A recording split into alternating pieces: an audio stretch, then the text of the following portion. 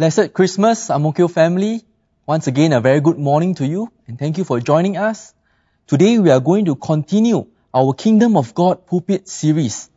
Last week, we heard from Pastor Lee about the kingdom's people.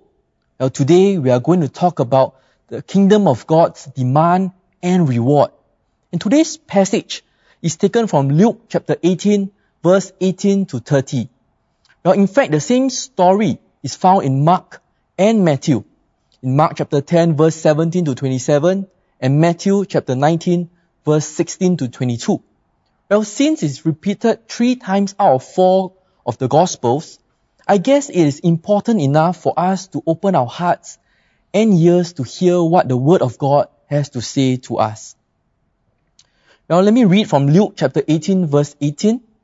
A certain ruler asked him, which is Jesus here, "Good teacher, what must I do to inherit eternal life?" "Well, why do you call me good?" Jesus answered. "No one is good except God alone. You know the commandments. You shall not commit adultery. You shall not murder. You shall not steal. You shall not give false testimony. Honor your father and mother." "All these I have kept since I was a boy," he said. When Jesus heard this, he said to him, "You still lack one thing. Sell everything you have and give it to the poor, and you will have treasure in heaven. Then come, follow me." When he heard this, he became very sad because he was very wealthy. Jesus looked at him and said, "How hard it is for the rich to enter the kingdom of God.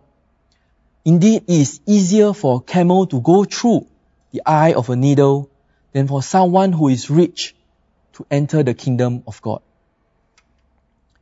Then who heard this asked, "Who then can be saved?"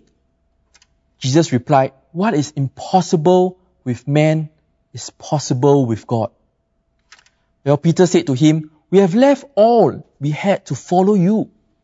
"Truly I tell you," Jesus said to them, "no one who has left home or wife or brothers or sisters or parents or children for the sake of the kingdom of God will fail to receive many times as much in this age and in the age to come, eternal life." Well, this is the word of the Lord. Thanks be to God.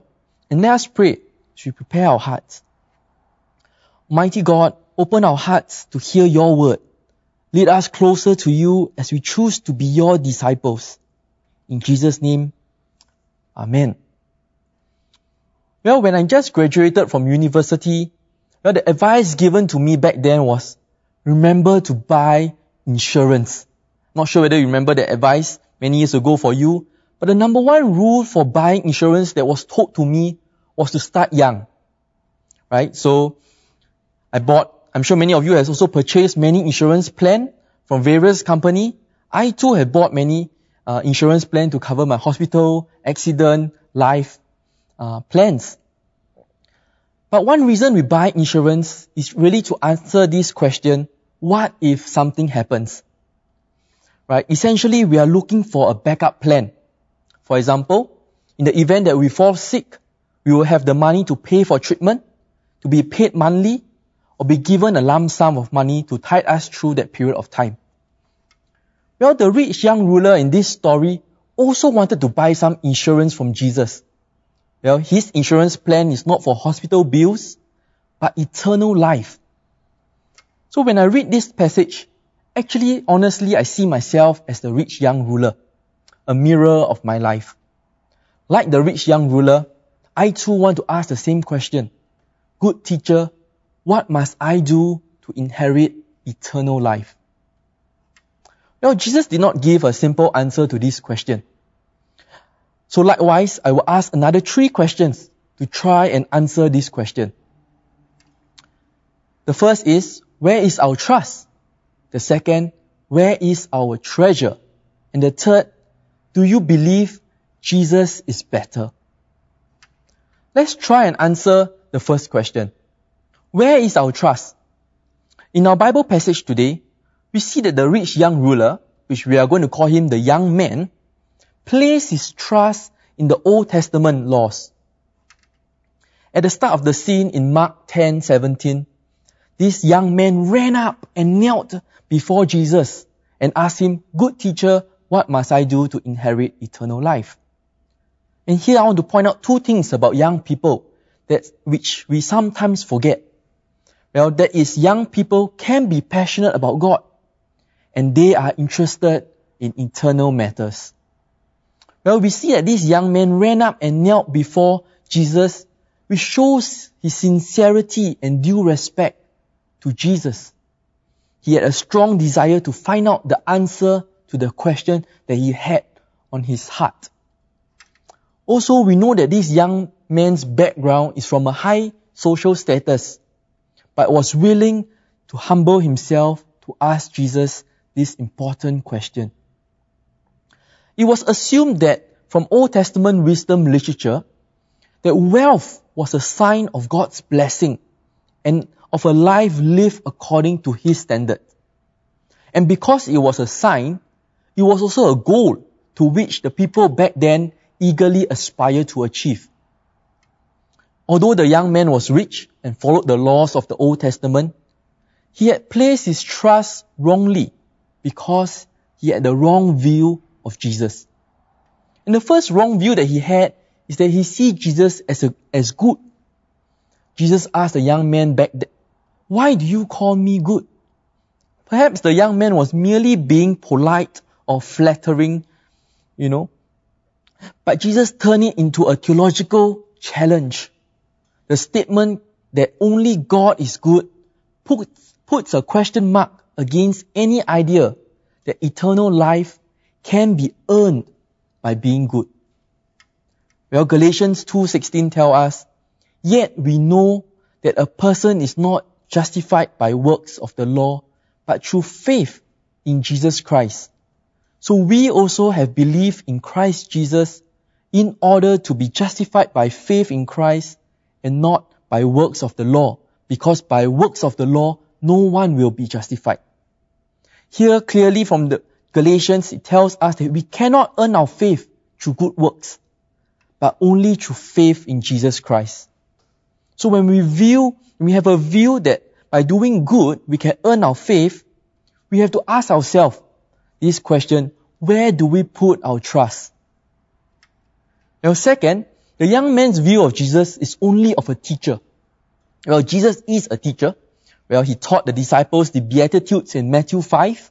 He also taught in synagogues and the temple. Right? 2 John chapter 1 verse 9 says, "Anyone who goes too far and does not abide in the teaching of Christ does not have God. The one who abides in the teaching, he has both the Father and the Son." So clearly Jesus is a teacher, but he is also more than a teacher. As long as the young man or you and I see Jesus as a mere teacher, we will not be able to have eternal life. Rather, we need to trust Jesus as our Lord and Savior. When we do so, we will be able to experience eternal life. Well, Jesus says, "I am the way, the truth, and the life. No one comes to the Father except through me." So what is your view of Jesus? Is he your teacher? Is he your backup plan? Is he your Santa Claus as it is Christmas season now? Or is he your Lord and Savior, that you will trust him completely in your life, in your finance, in your relationships, in your work problems, in your health? What is your view of Jesus? Now the second question we want to answer today is, where is your treasure? Now in verse 22, Jesus said to the young man, "You still lack one thing. Sell everything you have and give to the poor. You will have treasure in heaven. Then come, follow me." Going back to the question posed by the man, what must I do to inherit eternal life? Jesus' answer was something the young man can do. But it is so extraordinary and far-reaching that it goes into the heart of the young man's spiritual commitment. Now the immediate response of the young man to Jesus' answer was that he became sorrowful, very, very sad. Probably because he was very wealthy and could not pay the price of letting go of his wealth to follow Jesus. Well, discipleship and following Christ do come with a cost. Now, I'm not saying we cannot be rich to follow Jesus, but my question is, where is our treasure? Is it in the material riches, or is it in Jesus who had died for our sins and can give us eternal life? The one possibility that the young man could not obey what Jesus wants him to do is because of what he focused in life. Now, if you and I are going to obey Jesus and follow him, we need to give him our undivided attention. And one way to show our undivided attention is to turn our eyes to him. Well, our eyes help us to pay attention and focus, especially when we have a conversation with others. When we see someone looking elsewhere, when we talk to the person, we know that the person is distracted and not giving his or her full undivided attention, right? So to give our undivided attention to Jesus, this song came to my mind, which is turn your eyes upon Jesus, look full in his wonderful face, and the things of earth will grow strangely dim in the light of his glory and grace. Well, I have a dollar coin here, and it might seem small in my hand, but when I put this small coin to my eyes, right directly in front of my eyes, it really blocked out all my vision and sight. And I will only be able to see that small coin. Well, likewise, if whatever that you put right in front of you, that will be your focus. And today, family, I just want to ask you to put Jesus right up in front of your eyes so that you can focus on him and give your full, undivided attention. So will you turn your eyes to the real treasure? Will you focus and give your full attention to him and allow the things of earth to grow strangely dim? Now, it might not be money that you are unwilling to give up, but how about your hobbies, your achievements, your positions, or even your beloved children and spouse? Once you remove that as first in your life and place Jesus there as the first in your life, you will turn your eyes to him. You will give your full attention to our Lord Jesus. And the last question you want to ask and you want to answer today is, do you believe Jesus is better? Well, that's a hard question, right? Because we live in a real world. But allow me to share this testimony by Dr. Richard Teo. I read his testimony many years ago, in 2012 even, and it has left a mark in my memory. I have extracted some parts of his testimony, so I'm just reading off his testimony. And he says, from young, I have always been under the influence and impression that to be happy is to be successful. And to be successful, it is to be wealthy. So I led my life according to this motto. The truth is, nobody makes heroes out of the average GP in the neighborhood. They make heroes out of rich celebrities, politicians, rich and famous people. I dived straight into aesthetic medicine, and what I did was liposuction, breast augmentation, eyelid surgeries. It was very good money.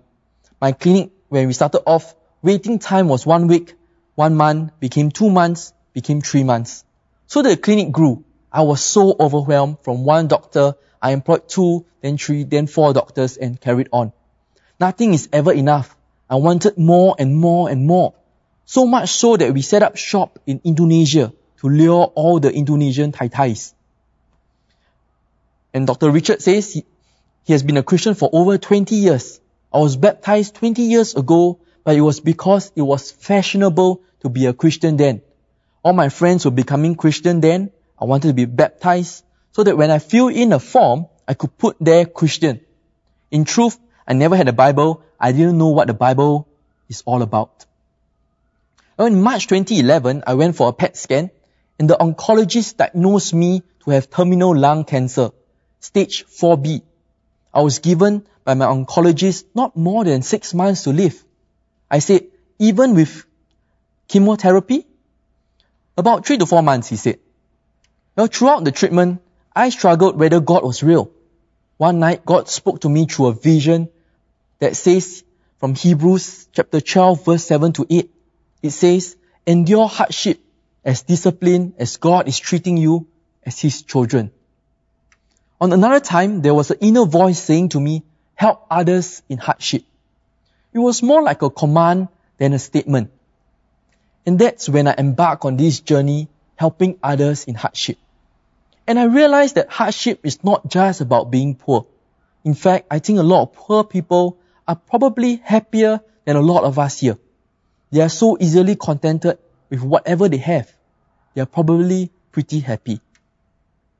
And also over the last few months, I started to understand what this true joy is about.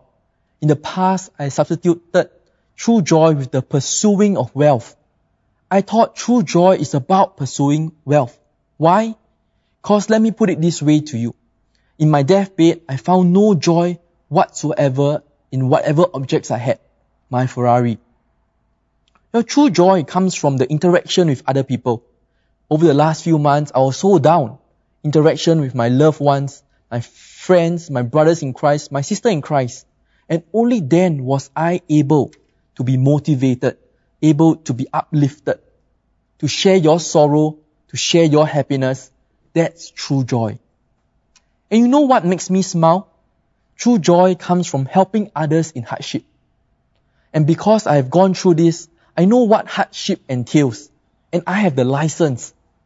So I've been going out to meet other fellow cancer patients, to share with them, encourage them. And I know because I've been through it, it's easier for me to talk to them.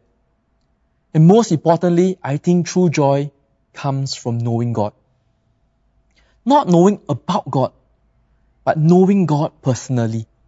Getting a relationship with God, I think that's important. Few things I've learned. Number one, trust in the Lord your God with all your heart.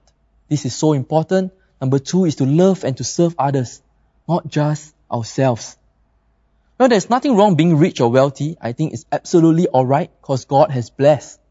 So many people are blessed with good wealth. But the trouble is, I think a lot of us can't handle it. The more we have, the more we want. I've gone through it. The deeper the hole we dig, the more we get stuck into it. So much so that we worship wealth and lose focus. Instead of worshiping God, we worship wealth. Well, it's just a human instinct. It's just so difficult to get out of it. That's the end of Dr. Richard's testimony. Family, if I can ask you to just Google his name, Dr. Richard Teo testimony. I'm sure you will find his testimony, the whole transcript, for you to read and to be encouraged by his life. But isn't his testimony inspiring and amazing? Well, despite being wealthy, he understood that Jesus is better than wealth and material objects. Even better than being a doctor itself. So how about you? Do you think Jesus is better than anything and everything that you're holding on to? Well, the rich young ruler came to Jesus seeking the answer to this question. What must I do to inherit eternal life? Jesus replied to him, and to you today. It's a way that forces him and us to let go of everything and follow Jesus. Well, Jesus is not calling you to sell all your belongings or to leave your family. No, please don't misunderstand. But he calls upon you and I to surrender everything unconditionally to him and put him first in our hearts. And then we can answer the 3 questions that we have just asked. Will you trust Jesus? Will Jesus be your treasure? And will you believe Jesus is better? So come, let us pray. Loving Father, help us to identify the areas of our life in which we need to let go of. Help us to be convicted in our hearts that we need you more than our achievements, positions, wealth, and possessions. What we really need is to trust in you and let Jesus be our one and only treasure. Well, we believe that Jesus is the best in our lives and we fully commit our lives to him alone. So Father, we ask for Jesus to be the King and Lord of our lives. And we pray all this in Jesus' mighty name. Amen.